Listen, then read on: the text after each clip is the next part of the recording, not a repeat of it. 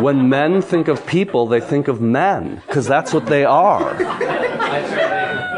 So when they go, well, I'm a person, she's a person, therefore she should be like me in some way. And especially in the way that there's a reality that we shared, and yesterday we agreed on it. Why today are you saying this? Men, you've noticed this, right, or not? I mean, it's like, so now, a first stage man just makes a woman inferior because she's unable to relate reality to him in the way the masculine does.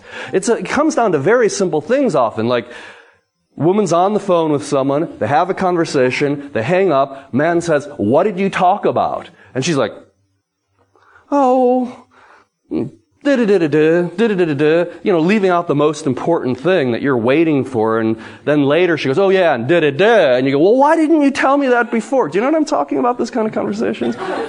Do you know what I'm talking about? Okay. So,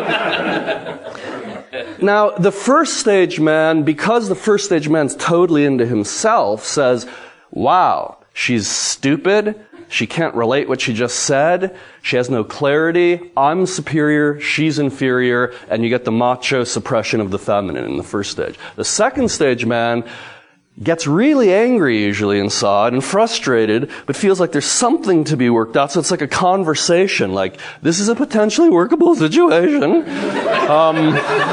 I really wanted to know what you said on the phone. That was important to me. Do you understand that? And because you actually think she's capable of doing that. You invest your masculine reality into her, and you think she lives in that same reality, that's her perception, that's her way of being. Her masculine does. And so what second stage men do is they demand their women to be masculine. They're saying, look, that was really important to me. Please tell me what you said on the phone. And she goes, okay. And she kind of like moves into her little masculine shape and she's feeling like fucking dork. I've got to squeeze it into this little tiny square for him.